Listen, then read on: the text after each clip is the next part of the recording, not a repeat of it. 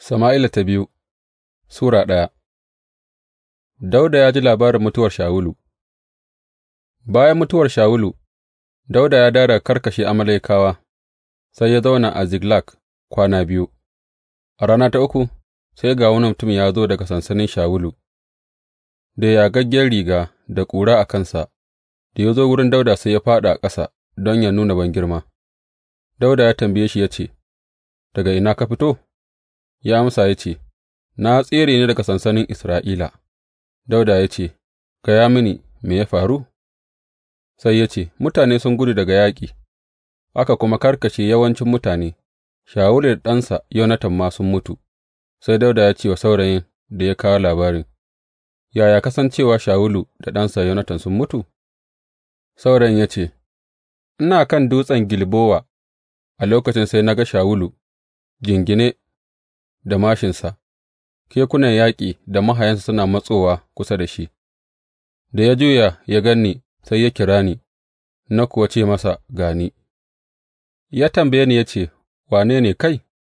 Na ce, Ni mutumin Amalek ne. Sai ya ce mini, Matso kusa ka kashe ni, ina cikin azabar mutuwa, sai dai har yanzu ina da rai.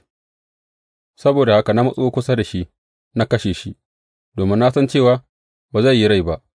Da yake ya riga ya fāɗi, sai na cire rawanin da yake kansa, na kuma cire warwaron hannunsa, na kuwa kawo maka su duka, ranka yă daɗe. Sai Dawuda da dukan mutanen da suke tare da shi suka yayyage rigunansu, suka yi makoki da kuka da azumi har yamma saboda Shawulu da ɗansa Yonatan, da saboda sojojin Ubangiji da kuma gidan Isra'ila, gama an karkashe su a yaƙi. Dawuda ya ce wa saurayin da ya kawo labarin, Daga ina ka fito? Ya ce, Ni ɗan wani baƙo ne mutumin Amalek. Dawuda ya ce masa, Yaya ba ka ji tsoro ɗaga hannu ka hallaka shafaffe na Ubangiji ba? Sai Dawuda ya kira ɗaya daga cikin mutanensa ya ce, Je ka kashe shi, haka kuwa ya buge shi, ya kuwa mutu, gama Dawuda ya riga ya ce masa, Alhakin jininka yana bisa kanka, tun da yake da bakinka ka ce, Ni ne na kashe shafaffe na Ubangiji. Dawuda ya yi makokin Shawulu da Yonatan.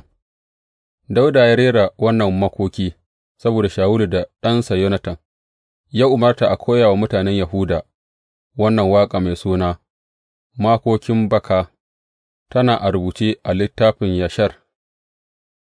Ya Isra'ila, an kashe darajarki a kan tuddanki, ga shi jarumawa sun fāɗi, kada a faɗe shi a Gat, kada a yi shelarsa a titunan Ashkelon, don kada ’yan matan Filistiyawa su yi murna, don kada ’yan matan marasa kaciya su yi farin ciki.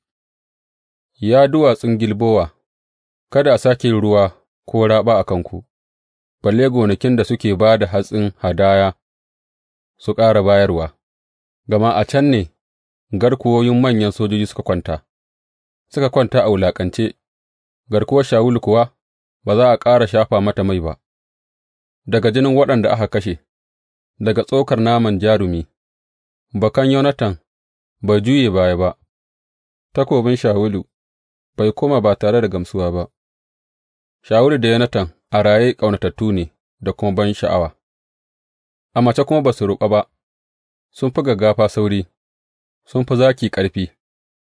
Ya ku ’yan matan Isra'ila, ku yi kuka saboda Shawulu, wanda ya suturta ku da jajayen kayan ado, wanda ya yi wa rigunanku ado da zinariya. Jarumawa sun fāɗi a yaƙi, ga Yonatan matacce a tuddanku.